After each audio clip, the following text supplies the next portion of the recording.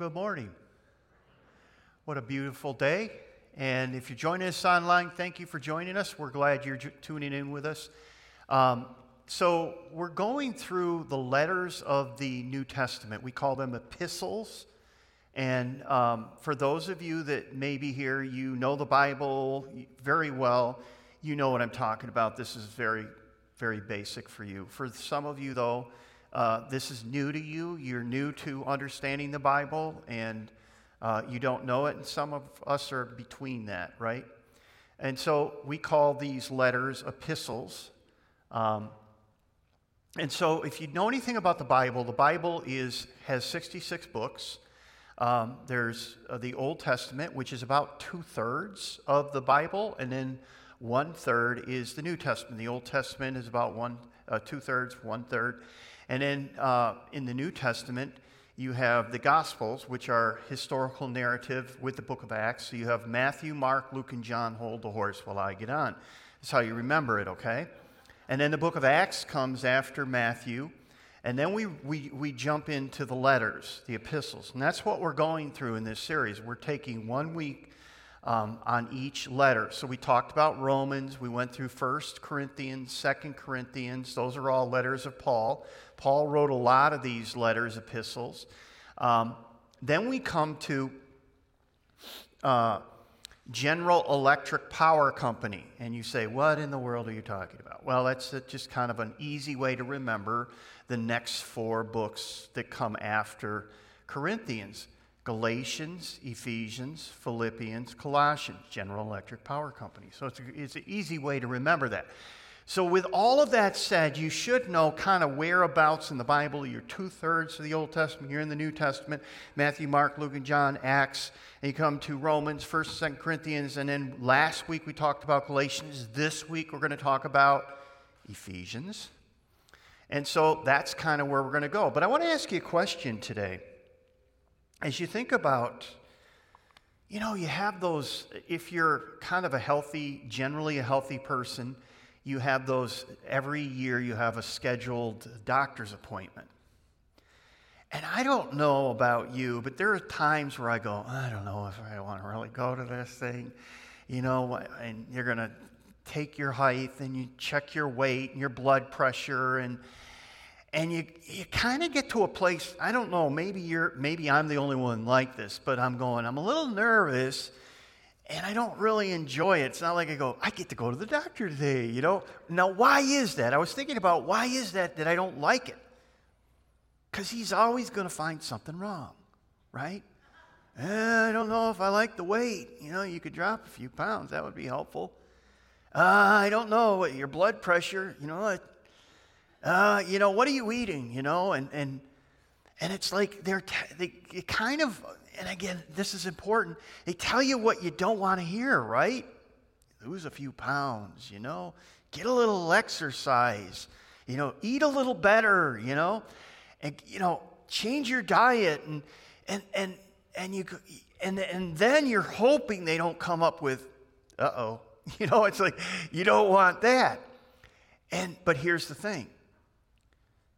Those are the things you have to hear. Because if you don't know if there's something, because it seems like they always are telling you what's wrong with you. Like they don't go in and say, you look great. See you next year. It's like, no, there's always something. They're always going to find something. But here's the thing. Unless they find something, they can't fix it. And it's really important sometimes. So in the passage we're going to look at today, Paul's going to show us something about us that we don't want to see, but we have to see it. Because unless we see it, we can't get fixed. We can't find the cure, okay? So that's kind of where we're going to go today. But let me give you just a quick overview for the book of Ephesians. We said that many of these letters are tied to the book of Acts because the events of Acts, which are historical literature and narrative, they basically document a number of Paul's journeys and where he writes some of these letters. So we get information about that. So Paul probably spent more time in Ephesus. Now, Ephesus was a region, okay? And there were churches, house churches in the region of Ephesus. So this letter would have been passed to these different churches. And so he writes to the church at Ephesus. But it wasn't one big church. It was probably a smattering of house churches that gathered. And you can read about it in Acts chapter 19, where Paul visited. And he spent more time in the region of Ephesus than any other region. He spent over 3 years there, which was a lot of time. So, the other thing we see about Ephesians is Paul is writing to a really kind of a Gentile audience. Now, we don't even think about that today. We don't think of the difference between Jew and Gentile. We just think we're the church, right? But then that was a big deal because you had the Jews with their 10 commandments and their dietary laws and all their traditions. And then you had the Gentiles that were coming out of very different views. They had multiple views and God and goddesses and Greeks and all of that different thing. So they come together as the church, and there's a lot of discussion about the Jews, what are we going to do with the Gentiles, and how do we behave? And it was really a big mixing pot. And so there were a lot of issues. So Paul is talking a lot. You hear his voice speaking to the Gentile audience here in this letter. Now, one of the things we said about the letters is many times what Paul does is he's writing to correct problems. 1 Corinthians is very clear in 1 Corinthians that there's this dialogue going back and forth, and there's issues in the church of Corinth. Galatians was the same thing. Paul doesn't even greet them. He gets right after it. He says, "Who has bewitched you? You're following a different gospel." We don't see any of that in Ephesians. None of that.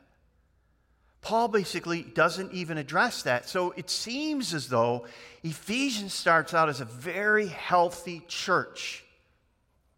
And so they started out really well. But as you read through the New Testament, if you come to the book of Revelation, you come to Revelation chapter 2, the first 7 verses, there's these letters that are written to the churches.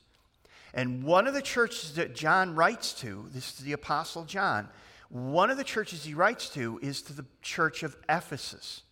And he says something to the church. This is what he says. He says, "You have left your first love." You have left your first love. I wonder, is it possible that we as a church, we as individuals, have left our first love? We start out really well, but we've left. We've lost that passion. We've lost the fire. And we need to renew it. And so Paul is in his letter, they're doing well. But then later on in John's letter that came a number of years later, he says, "You lost your first love." The other thing, too, is Paul wrote this letter. We call this letter a prison epistle. And why do we do that? Because he's in prison, and he wrote it while he was in prison. All right, he's in a Roman cell, and he's writing these letters. He's probably chained to a guard, and he's writing these letters. This is one of 4 prison epistles. You have Ephesians, you have Philippians, Colossians, and Philemon. Those 4 letters Paul wrote from prison while he was captive in Rome. Let me give you an outline of Ephesians. So basically, Ephesians is typical of these letters that Paul writes. In a lot of these letters, he takes the first half of the letter and he tells us what we should believe. In the second half, he tells us, okay, now that you know this is what you should do. This is how it should change how you behave, right? So what you believe and how you behave, that's kind of how he breaks it down. So if you go through chapters 1 through 3, Paul basically says this is what you should believe. There's a lot of rich theology there. But then you come to chapters 4 through 6, and he's basically applying what we've learned in chapters 1 through 3, and he says, this is how you should behave. So it's very interesting. As you go through the whole book, in the first 3 chapters, you see a lot of, okay, I'm going to do an English lesson here. The indicative mood. The indicative mood in English just states facts. The boy hit the ball, it's just stating things. That's what Paul does in the chapters 1 through 3. It's all indicative.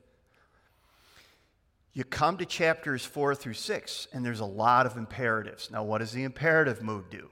It's commanding. It's saying, do this, do this, do this, right? And so that's kind of where Paul basically says, now that you know this, chapters 1 through 3, this is what you should do, chapters 4 through 6. All right? So that's kind of a basic overview of the book. The passage we're going to look at is found in Ephesians chapter 2, the first 10 verses. Now, another thing that Paul does, and he does this in Ephesians, this is very interesting. In chapter 1, he has a verse, or he has a sentence that goes probably 14 or more verses. I mean, in Greek, it's just one big sentence. If you wrote it in your English class, the teacher would say, you need to break this up. And so in our English translations, they break it up, and they add kind of verbs in there. But it's one sentence, and he does the same thing here, and I'll show you where that is. Let me start reading at verse 1 of chapter 2 of Ephesians. As for you, you were dead in your trespasses and sins in which you used to live when you followed the ways of this world, and the ruler of the kingdom of the air, the spirit who is now at work in those who are disobedient. All of us lived among them at one time, gratifying the cravings of our flesh and following its desires and thoughts. Like the rest, we were by nature deserving of wrath. But because of his great love for us, God, who is rich in mercy, made us alive. You see that phrase, made us alive? That's the verb. Since I started, that was the first verb that we come to. So the essence of the whole sentence is this. You were dead in trespasses, but God, because of his great mercy, made us alive. That's the sentence. But all the rest is just, phrases, right? But God, because of his great love for us, God who is rich in mercy, made us alive with Christ, even when we were dead in trespasses. It is by grace you have been saved. And God raised us up with Christ and seated us with him in the heavenly realms in Christ Jesus, in order that in the coming ages he might show the incomparable riches of his grace expressed in his kindness to us in Christ Jesus. Now, these next 3 verses, actually the next 2 verses, absolutely wrecked me a number of years ago. Because I was raised in a tradition that said, do this, follow the rules, follow the regulations, do this, follow the traditions and the regulations and all that, and hopefully one day God will accept you. And then somebody showed me this verse, and I realized that this resume that I was making to show God one day wasn't worth much. I mean, it totally wrecked me because I thought, well, let me read it to you. For it is by grace you have been saved through faith, and that not from yourselves. It is a gift of God, not by works, so that no one can boast. And I thought I was doing it, saving myself, and I didn't realize that I needed a Savior, that I couldn't save myself, that I couldn't be good enough. That it didn't matter whether I went to church or I believed in God or followed the rules and regulations or had an incredible resume, that I might be better than 50% of people if God had graded on a curve. I realized that I was boasting on my works, and it wrecked me. I said, well, what do I do now? But then he ends it with this, for we are God's handiwork. Some translations say masterpiece, created in Christ Jesus to do good works which he prepared in advance for us to do. All right, so there's 3 just critical truths that we want to look at this morning. The first one is that we have new life. Paul says we have new life. But he starts out with the bad news, right? He says you were dead in sins. But now you've been raised to life. And basically, Paul is saying that all human beings naturally live under the denial of the depth of their own sin. And here's the thing. If you don't have a correct doctrine of sin, you will never have a correct doctrine of salvation. Because until you see how lost you are, you will never see your need for a Savior, right?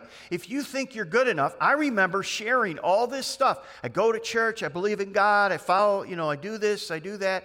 And the person that was asking me the question, he said, well, if you were to die today, would you go to be with God in heaven? I said, I hope so. And he said, well, if Jesus were at the gate of heaven, what would you say? And I said, well, I go to church, I believe in God, I go to, the confession, I do communion, I do all this. And he says, where does Jesus fit in? I go, I don't know, somewhere.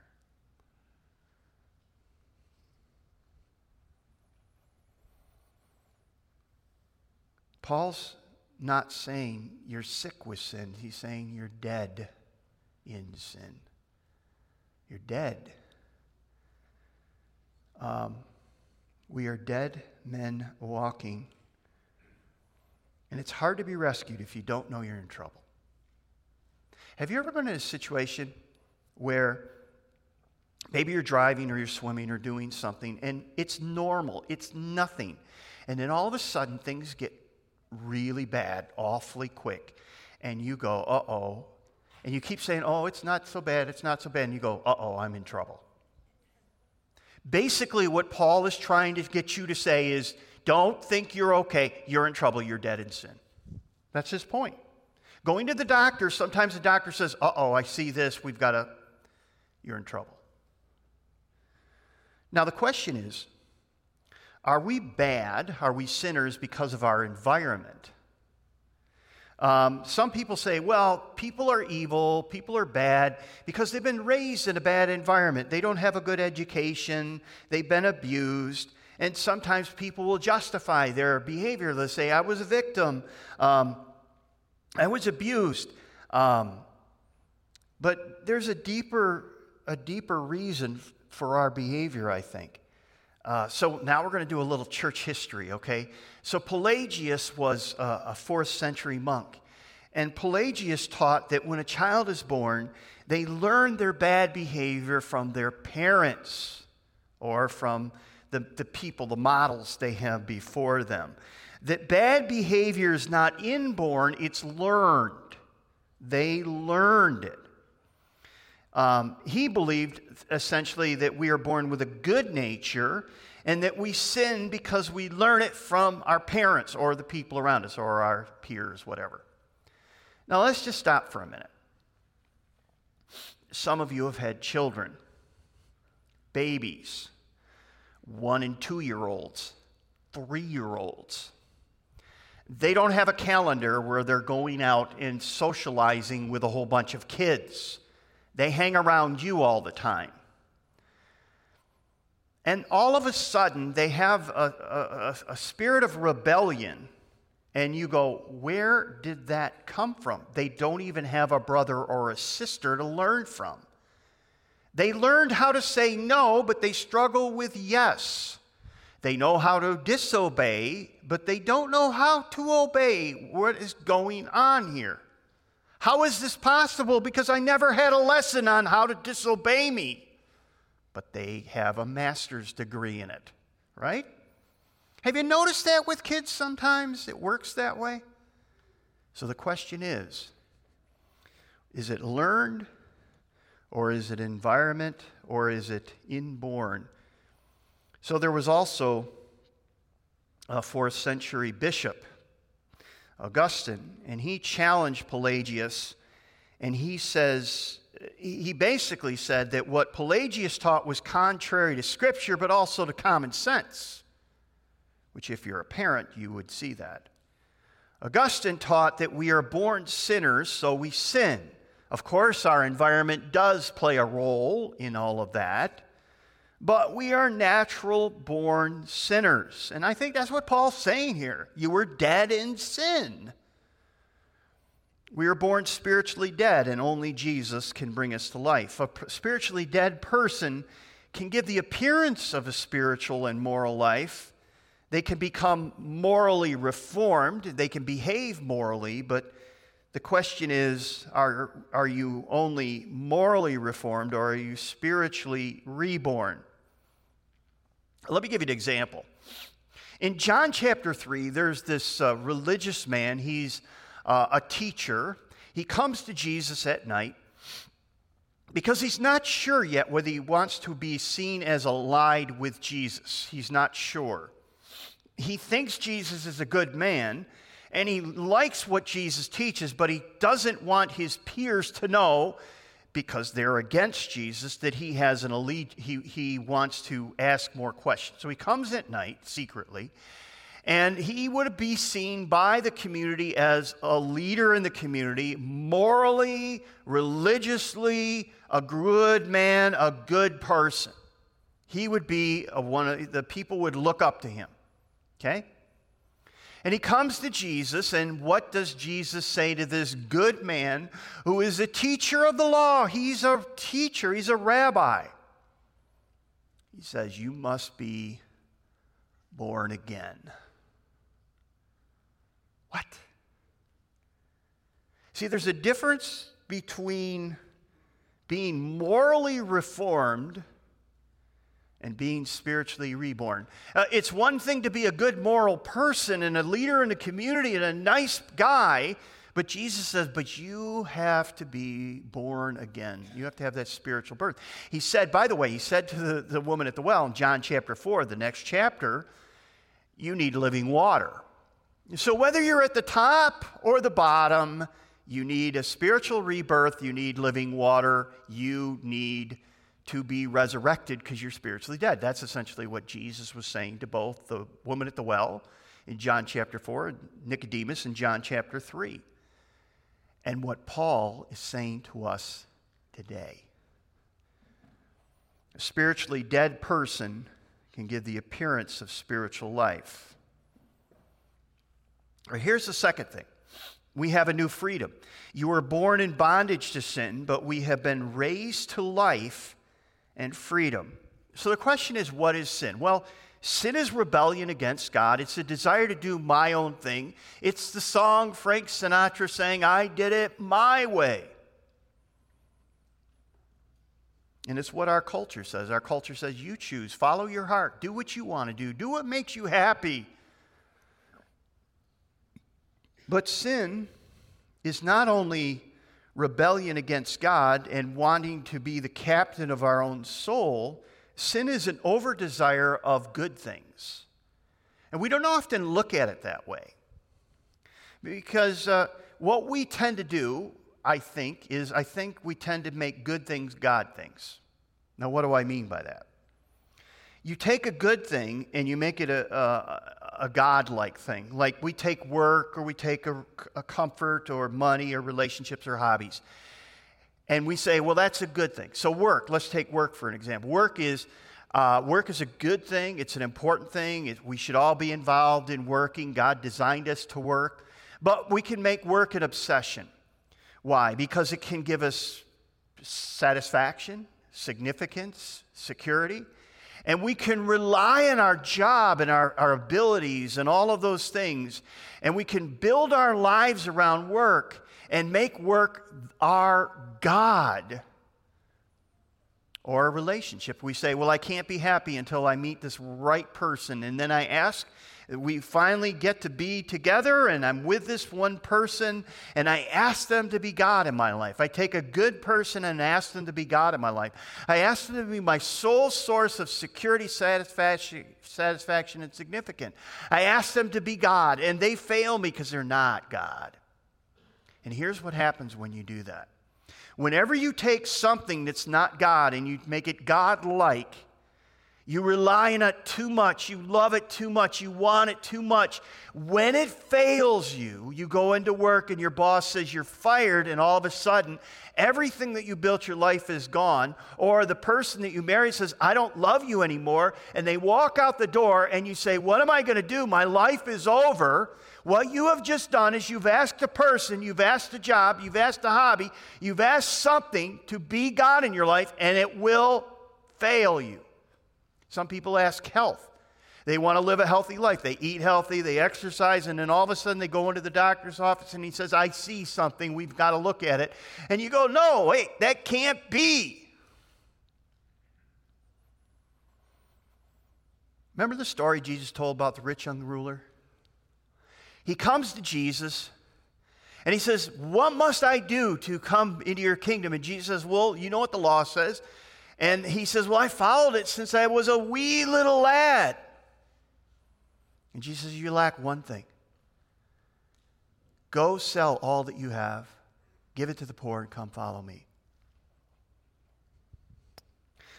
Let me read it to you. Mark chapter 10, verse 21. I love this, how Mark says this. Jesus, by the way, Jesus knew what he was going to do. Jesus looked at him and loved him.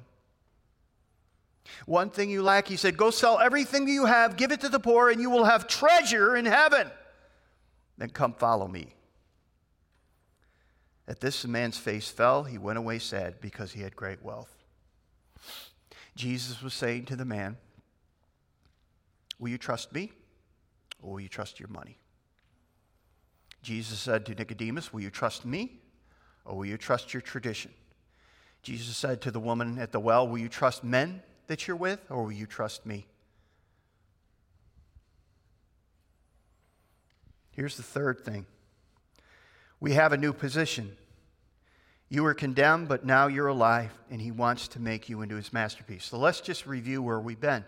What he said so far is you were born spiritually dead. You weren't moving towards God, you're moving away from God. Paul says that clearly in Romans chapter 1. That God has revealed himself, but people don't want him in their lives. They want to be their own gods. They want to be the captain of their own soul. So they choose to walk away from God. But he says you're spiritually dead, but God, in his great love and mercy, made you alive. He gave you life. Well, how does he give us life? How does he give us life? Well, it always begins with God. Notice this. It says, because of his great love for us, God, who is rich in mercy, made us alive with Christ when we were dead. It is God who comes into your life and gives you life. He's the only one that can give you life. You can't manufacture it. You don't get it by going to church. You don't get it by following rules. So where does faith come in?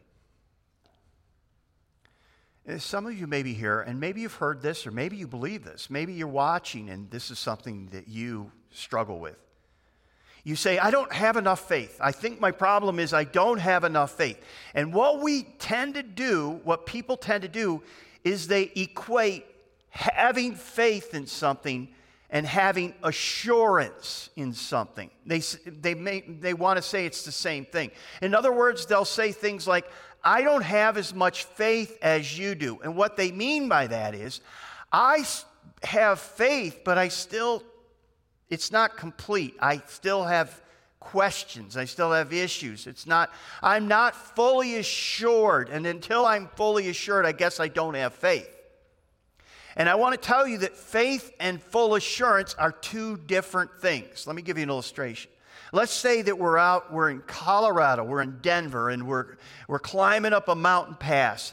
And we're walking up this mountain pass, and as we get higher, we get into the higher elevation, the trail gets more gnarly, it gets more narrow, and all of a sudden you're taking a drink, and you don't look, and your foot hits a rock wrong, and off the cliff you go.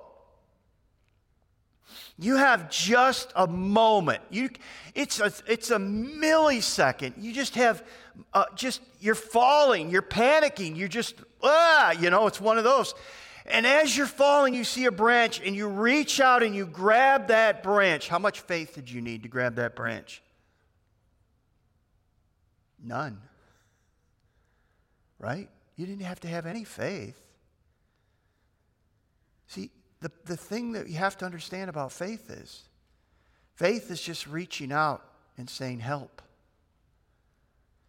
Faith isn't about having the full assurance. Faith is where you place it. The significance of faith is, where are you placing it? So the issue is, will that branch hold you, right? That's the bottom line. You've exercised all of your faith. If you had any left faith, it was all in that branch, right? The question is, will the branch hold? So my question to you today, whether you're watching or whether you're here, where are you placing your trust? Before I read this passage in Ephesians that I pointed out, I was placing my trust in me. And I realized that I was placing my trust in a bad branch that would break and fail. And I realized there was only one branch that I should grab onto, and it was Jesus. It's kind of like, remember the two criminals that were on either side of Jesus? And one of them says to Jesus, he says, remember me when you come in your kingdom. And what does Jesus say to him? Now, what's he doing right there? He's about ready to die. He's going off the cliff. And he grabs onto Jesus by faith, and he says, help. And what does Jesus say to him? Today you're with me, and you'll be with me in paradise. Why? Because Jesus is secure. So it's not how much faith you have, it's where you place it. All right. So where are you placing your faith today? Let's talk about one last thing. Who, and this is kind of raging in our culture now, who defines who you are? People say, well, you define who you are. You can be whoever you want to be. You determine who you are. And certainly, I understand where that comes from, because as parents, we want to encourage our kids, as friends, neighbors, we want to encourage kids to be all that they can be and to encourage them, because you know what? They get a lot of negative things and say, you'll never amount to anything, you're nothing, you're So they get a lot of negative speak. So it's good, it's important that we encourage them, and we want them to thrive, and we want them to not just survive, but just go for it, right? We want that. But my question is this. What if there's a creator who before the world was made had a plan for your life? The one who created the stars and the moon and the planets and the galaxies, the one who created the earth, the one who created you in his image, the one who sent his son as a savior. What if he has a plan for your life? And it's a good one. In fact, it's not just a good one, it's a great one. It's an incredible one. It's the best one.